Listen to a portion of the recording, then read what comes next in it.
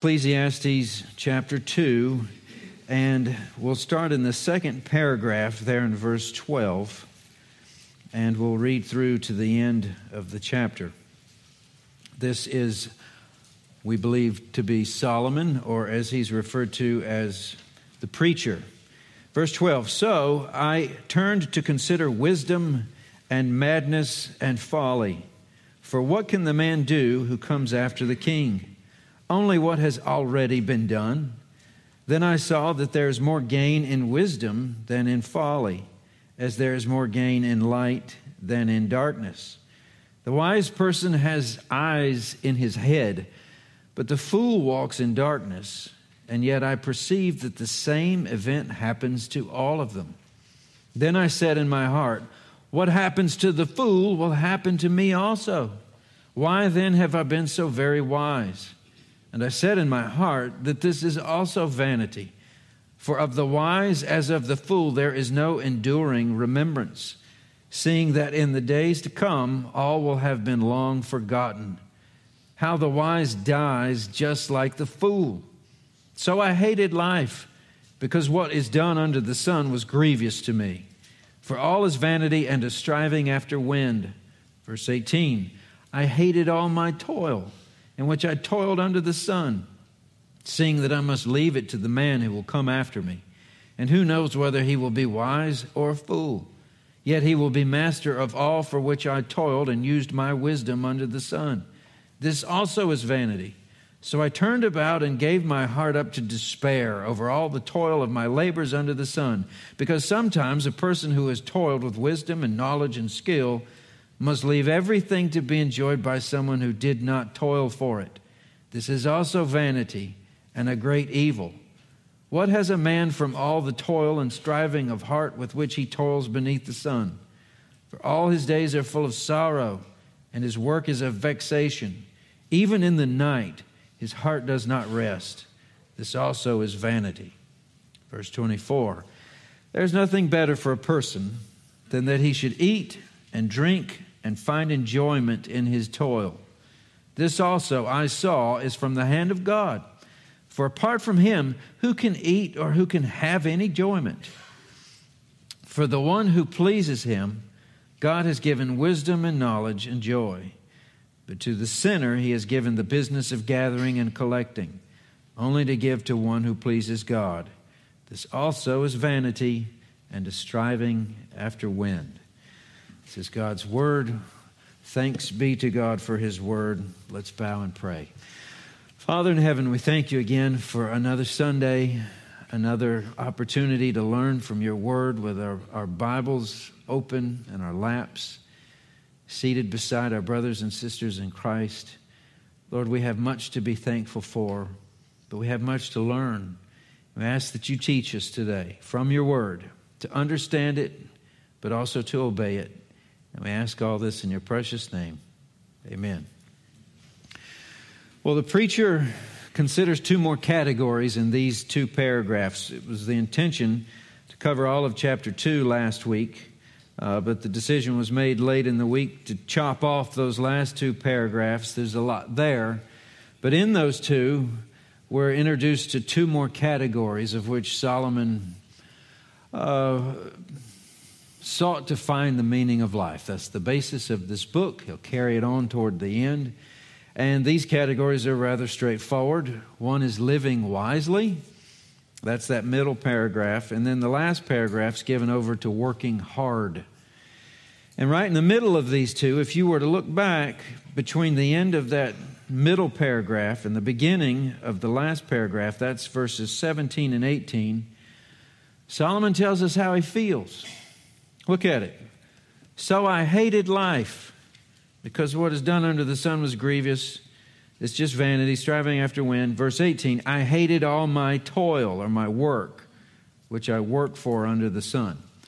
So basically, I hate my life, I hate my job. Ever met anyone like that? Ever been sentenced to the prison of riding alongside someone like that for however long the flight takes, or bus ride, or ride to school with your mother or your father. Who knows? A lot of people might not say that out loud, but I bet a lot of people, more than we would think, actually feel that way. I'm not happy where I am. I'm not happy with my job. And he goes on to explain some of these things. But that'll be basically our aim for our time together today. Why does Solomon hate his life, and why does Solomon hate his work? We'll start out with the first one. So we go back to verse 13 and 14. Then I saw there is more gain in wisdom than in folly, more gain in light than darkness. And then he gives us that illustration of the wise person with his eyes in his head. The fool walks in the darkness, but the same thing happens in the end. So notice he's still talking about gain. And we talked about that for 2 weeks now, that's the problem. This life wasn't meant for gain. If you try to pile up what you've got here in this life, you'll have to let go of it when you die. That's the whole misery of this life. You can't take any of it with you. But he's still doing that. We would think he would know better. But look at it again. There is more gain. So if that's your task, that's what you're looking for, wisdom will serve you better than folly. And it's kind of the same as there's more gain in light than in darkness. I know some people work third shift, but you can't really work third shift out in the field unless you've got some light. There's a practicality about light.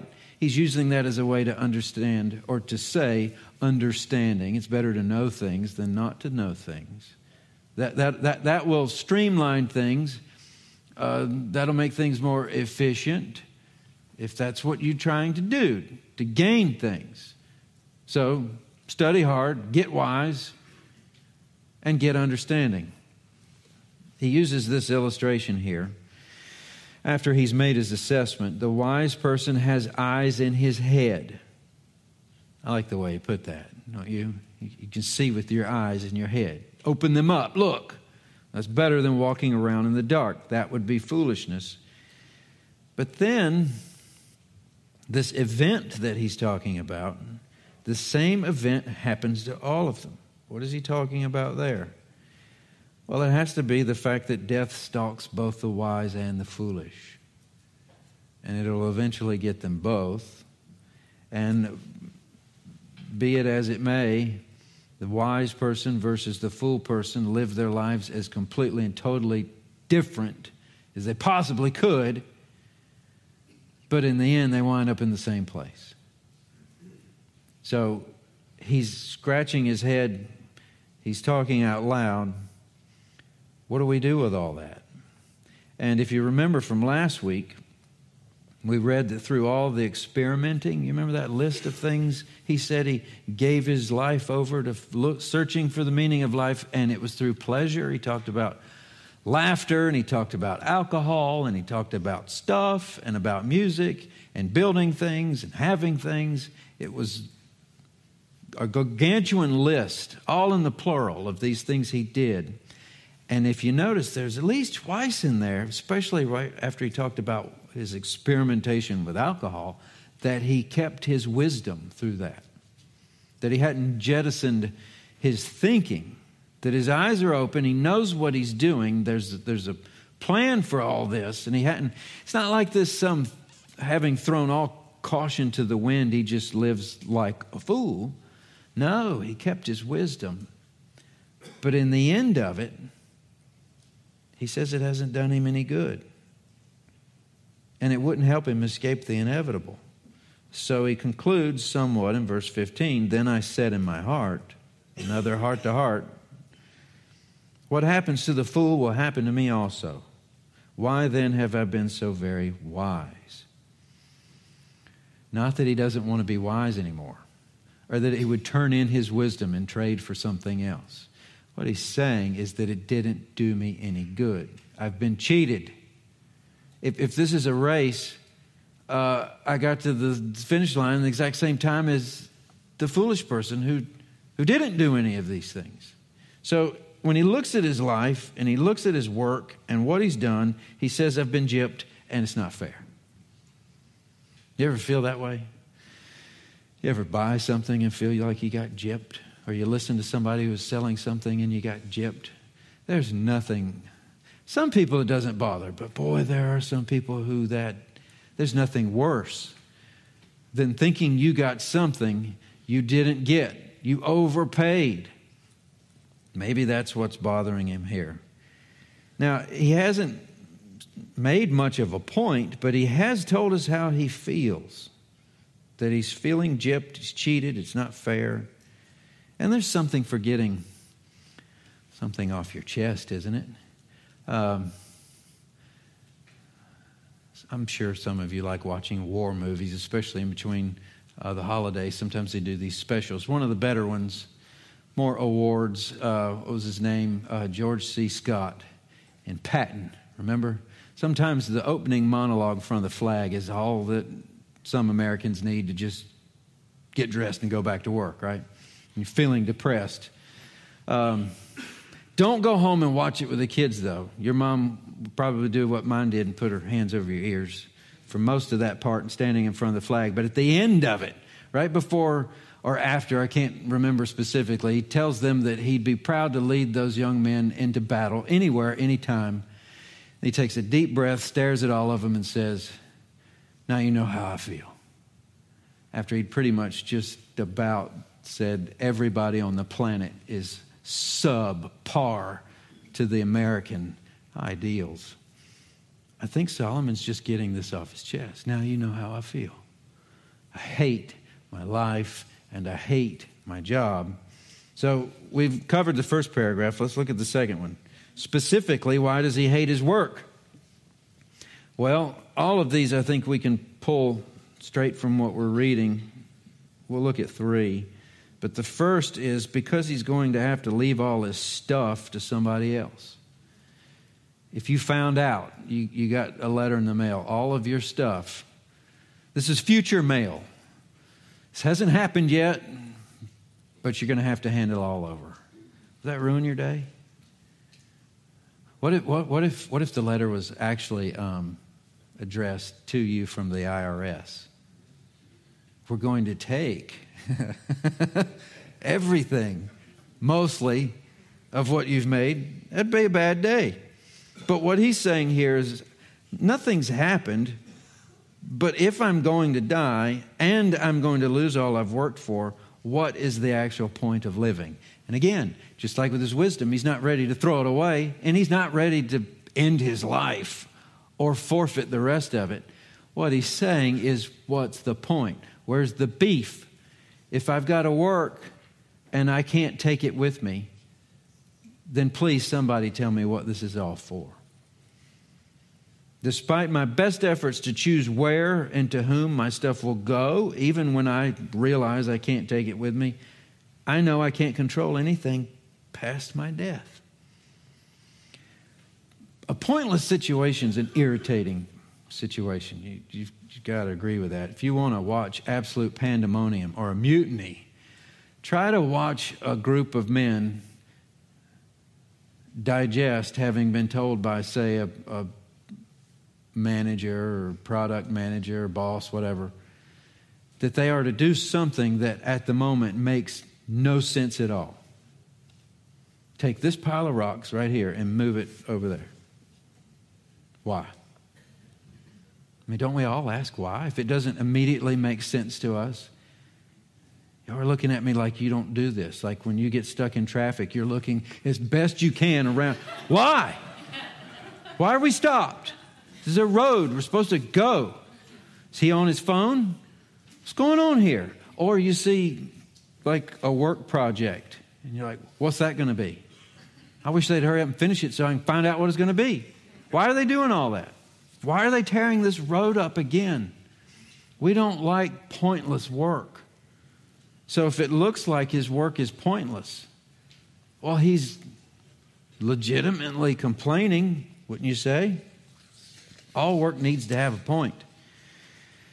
Job seemed to figure this out long before Solomon did, and Solomon could have had Job to learn from. That's an older book in the Scriptures. It was Job who would say, "Naked came I from my mother's womb, and naked shall I return," not to his mother's womb, but he came into this world with nothing. He'll leave this world with nothing. His response is, the Lord gave, the Lord has taken away. I had nothing, so I have something. Well, God gave it to me. Now I have nothing again, so the Lord must have taken it away. Blessed be the name of the Lord. Solomon doesn't get that yet. And we're going to find out that he will get it, or the narrator that closes the book will get it. But Solomon's still in that point of life where his attention is clearly down here. He's not looking up where the Lord is, but under the sun. So he goes on to add to that first layer. He's angry because all the things that he's worked for, he can't take with him. But then number 2, we'll look at this in verse 18. Solomon hates his work because that someone else who's going to get all his stuff might be an idiot. Look at verse 18. I hated all my toil, in which I toiled under the sun, seeing that I must leave it to the man who will come after me. And who knows whether he will be wise or a fool. If somebody's going to be driving my car around, I don't want him to be whatever he thinks to be stupid. Right? You have children, don't you? Have you ever had a situation where one of your kids wants to play with one of the other kids' toys? If you had more than 2, maybe 3, 4 kids, well, I don't mind if so-and-so plays with them, but the other one can't.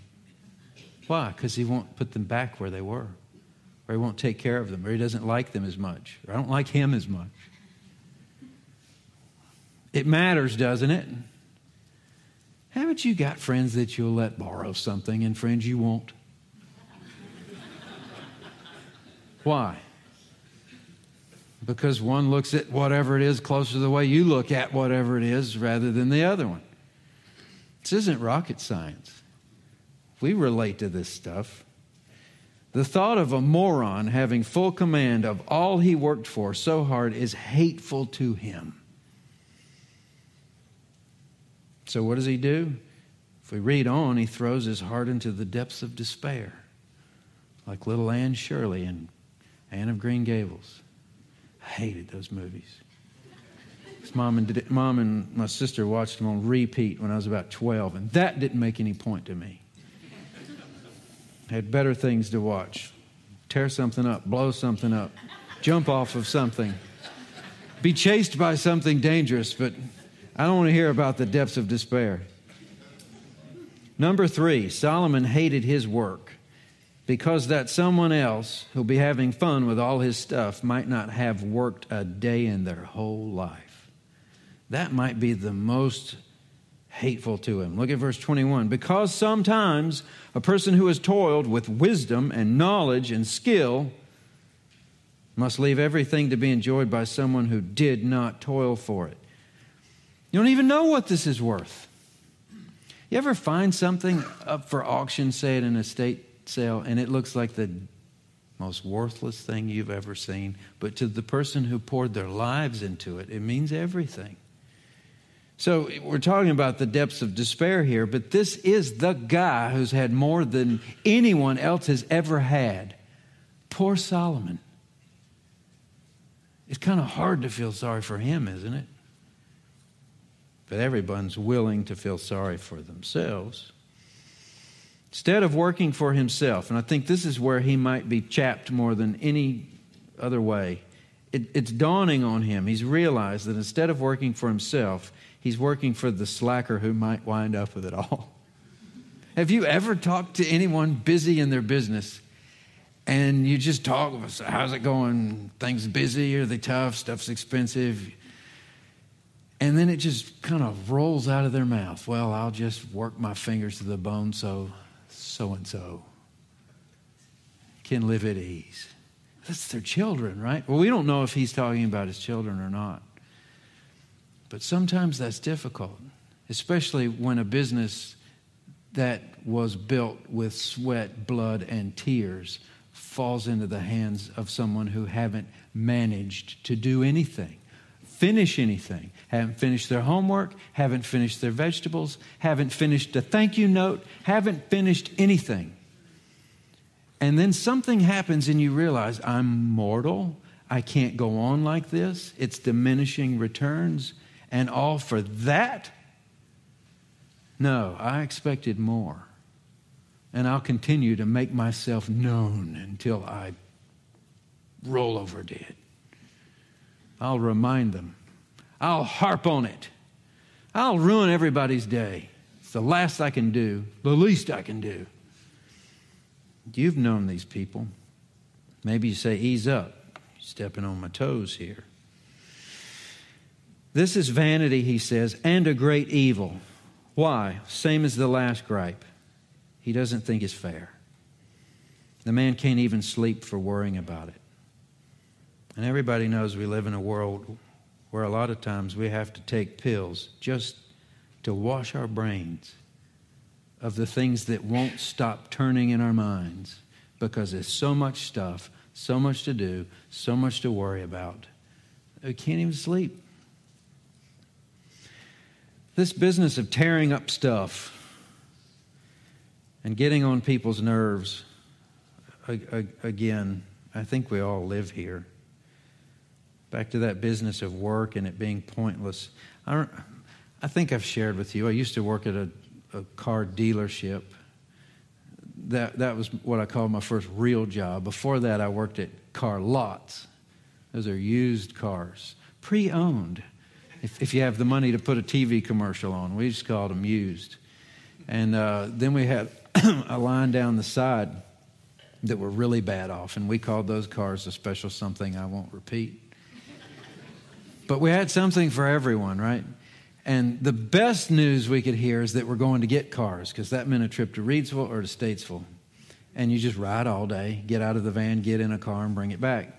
But then the next day, you had to clean them up. And the boss man would say, he'd always say this, make them all they can be. And I was pretty good at it, been trained by several guys who did this for a living. And I was proud one afternoon of what I had done to resurrect this Pathfinder. And again, I was proud of myself until I saw some people come onto the car lot that we'd seen before. We knew them from church. And every time we saw them, oh no, they're not looking at the Pathfinder. These people could tear up an anvil. They had acres and acres, and they didn't grade the road. They didn't put asphalt, no gravel, nothing. Holes, potholes big enough to swallow camels. And they wouldn't keep the trees trimmed back. They'd just blow through there at highway speed. And that was just the exterior. They'd go through windows and eat junk food, and I guess just expect it to decompose and just become one with the carpet. It was awful. I worked all day long one day to make my boss happy and then watch it be sold to those people. And then every Sunday I would see what it looked like, worse and worse. Every quarter panel, fender, hood, roof would have knots and dings and rust, and it's terrible. I didn't even want to look inside. And I wanted to say, why didn't you just let me go fish in the river that day? Give them a starter kit on destroying it. If we don't watch it, that's the way we'll live our lives. This is mine. I deserve this. They can't have it. And trying to pretend that we're never going to die, we're just going to pile up more and stake more flags and write it's mine over more things, but that's not the way it works. And ask an executor of wills. Lawyers do a lot of this stuff.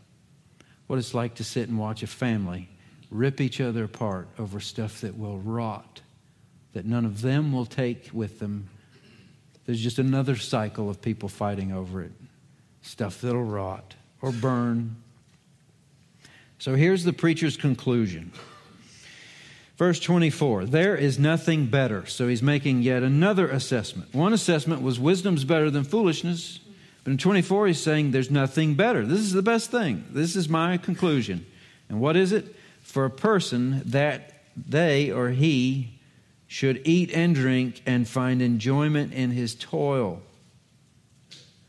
If you pull that off, I think that's what's best in life, Solomon is saying. Eat and drink and find enjoyment. Where? In your toil. You're going to have to find it too. It probably won't fall in your lap. But if you can find it in your work, that's good. It's not a bad answer, and it gets even better. This also, I saw, this is his assessment, his observation, is from the hand of God. For apart from him, apart from who? Apart from God, who can eat or who can have enjoyment? That's really good. Now, he's still looking under the sun. He's not made his final point. That's at the end of the book. But basically, he's saying by the end of chapter 2, see if you can't enjoy this moment right now. He's talking in the present. Can you be happy where you are in life? Can you be happy where you are in life presently?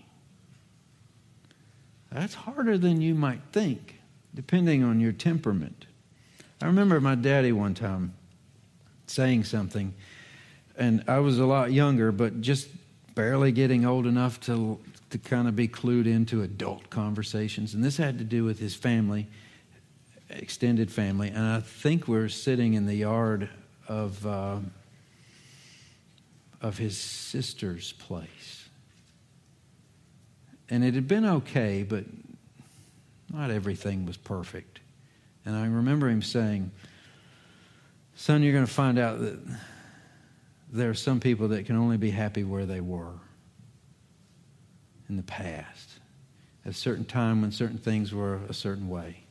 But right now, and then you'll find that there's certain people that can't be happy until they get a little further down the road when they expect things to be different than the way they are now. He said, you're going to find that very few people can be happy anytime, anywhere, regardless of the past or the future. And I guess because I was younger and these are serious things he's saying and I'm kind of getting a clue as to who he's referring to, I remembered it. It's good stuff. It's hard stuff to be happy right where you are. Paul decided that I have determined to be content in whatsoever state I find myself. It's kind of a choice. No one ever calls the time they live in the golden age. I've never met anybody. I hear a lot of people talking about a golden age or the good old days, but it's usually in the past. And then there's always something to gripe about right now. Gas, groceries, all kinds of stuff. You gripe that it's hotter than it usually is. This is hot as it is in Florida. But we get cooler nights. Be happy about that. And a little less humidity. Though every now and then it feels like Florida. There's always something going on to worry may ruin our future. Right? Oh, well, if this person gets elected, or if we have to do this again, or the point is there's always time to complain. You can complain about the past, you can complain about the future, you can complain about right now, but it'll be a choice to decide that you can be happy where you are. Now, remember the context we're studying here. Are we talking about being happy at the beach or in the mountains? We're talking about being happy in your work, at your job, changing diapers, whatever it is you do that God gave you to do. If we were to zoom out from Ecclesiastes 2 to see the big broad picture of the whole Bible, work was part of the plan before sin ever came into the picture. So that stuff you've heard about, well, you know, Adam and Eve, and it was Eve's fault. She gave him the apple. Was it really an apple? Come on now. And then we had to work. No, they had to work before that. It's just after that the work got really hard. And if you think your job is hard, try having babies and taking care of them. I think moms have it worse. I really do. It'd be a good thing. Why didn't Solomon tell us about that? Save us from all kinds of misery. Thinking that we have it harder. Those of us that go to work. As if women don't work. Look at verse. Don't look at it. Just listen. You can turn there later if you want to. This is in Genesis. You should know it already. The Lord God took the man and put him in the Garden of Eden to work it and keep it. Now out of the ground the Lord God had formed every beast of the field," this is skipping a bit, "and every bird of the heavens, and brought them to the man to see what he would call them. And whatever the man called the living creatures, that was its name. The man gave names to all the livestock and to the birds of the heavens and to every beast of the field." That's a job. Human Genome Project may be more simple than that, or the first dictionary. I still think raising kids would be tougher than naming all the animals. But it's a job. He'd get that other job later. What this is delegated creativity. You ever thought of it that way?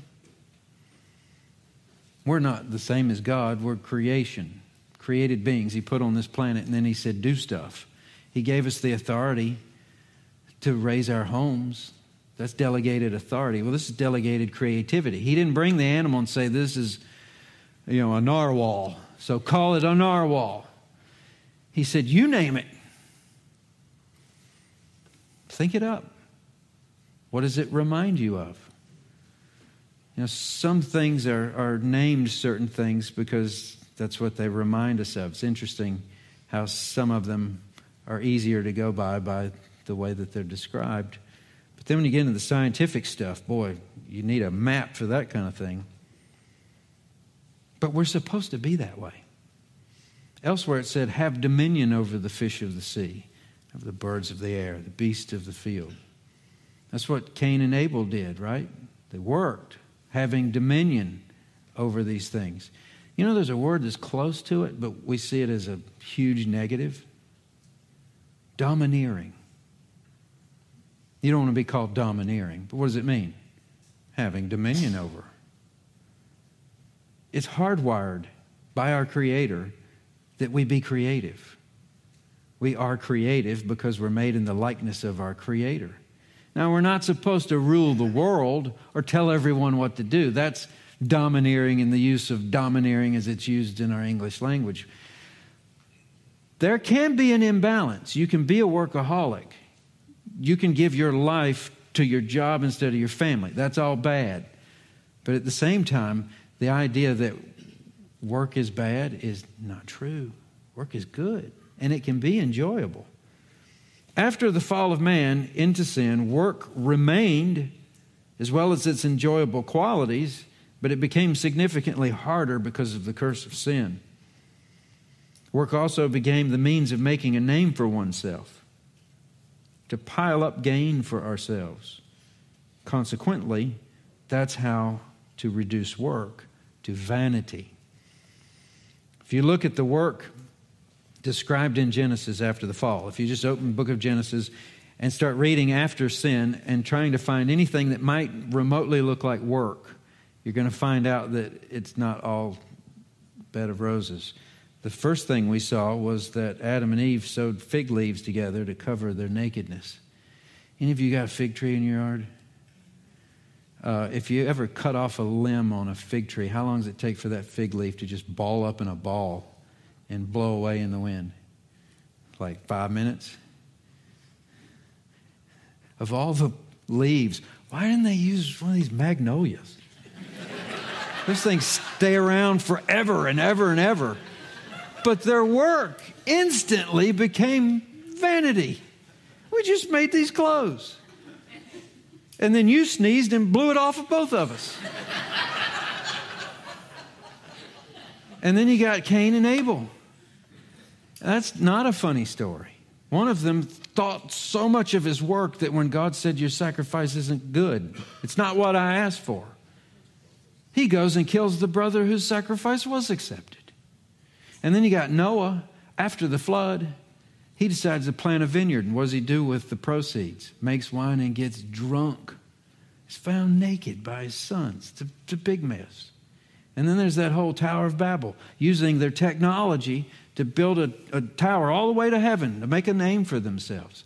Work became riddled with vanity. It's obvious that the whole system is cursed. Not that we can't enjoy it, but it can't be the meaning of life, and it certainly can't be piled up for keeps. So work became self-serving. So if we're going to try to transfer this out of what was in the Scriptures into what is where we live, what's in this for me? How can I apply this? I think there's at least 3 things we could say. There could be more, maybe a lot more. But first, if you want to write this down, life or work, both of them are here in the passage, is meant to be enjoyed, not to be mastered. That's kind of another way of saying it's meant for gift, not for gain. It's meant to be enjoyed. It's not meant to be mastered. You can't master it. It doesn't make sense. It doesn't add up. You can't make an account of something that's not there. These are things Solomon's already said. It's striking how in verse 24 and 5, at the end of Solomon's epic quest for the meaning of life, most of it spent on pleasure, he actually discovers where meaning comes from. And he finds that it's not from his striving, but from God's giving.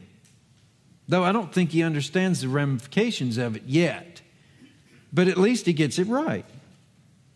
This also I saw is from the hand of God, from apart from him who can eat or who can have enjoyment. It's to be enjoyed. It's not to be mastered. All right, another one. We don't work, to find significance. We work because we have significance. When you say that you hear about that, or books are written about it. If you do what you love for a living, you'll never work a day in your life. Is that how it goes? Problem is, it usually starts off with a hobby, and the hobby turns into a job, and then you wind up hating the job and the hobby. Right? But if you could enjoy it, not because you're working to make a name for yourself. I need significance, so I will work towards significance. If you flip that backwards, no, I am significant because God made me, and I'll work because He said I should. And I can work.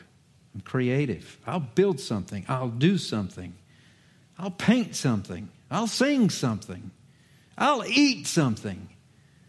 But I'll do something because I have significance, not to find significance.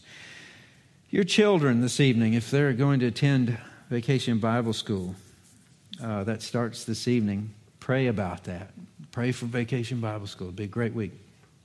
And that these children will learn about their Lord who made them. But the first installment in this year's curriculum, they're going to learn that they're made in the image of God, and that's where their significance is found. The value of life is not from what life can do, but from the place it came from. The God who made it and breathed into our nostrils the breath of life. That gives life significance. If you wait for a life to be significant, then you assess its value when it's made itself significant. It grows into its value. Or it's significant because God made it in the first place. It has value at the beginning and is always valuable until God takes it back. We have to live under the same flag, and our government must be organized, and there will be issues and difficulties living together. But there's certain things in Scripture, if we believe them as truth, they'll make things a lot more simplistic. And that's one of them. I'll say it one more time and we'll move on. The value of life is not from what life can do, but from the God who gave it to us. So teach your kids. And in the realm of work,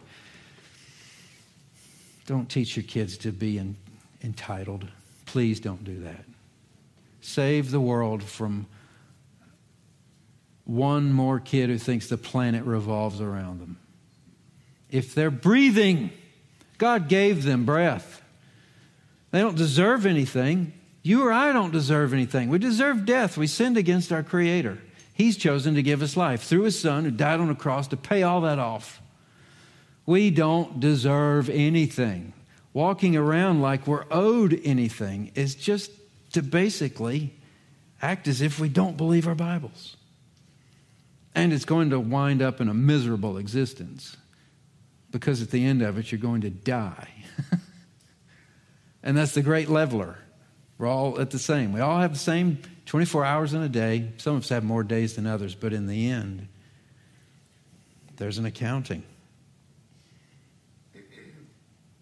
Number 3, you will enjoy your work more when you understand that enjoying your work is not the point.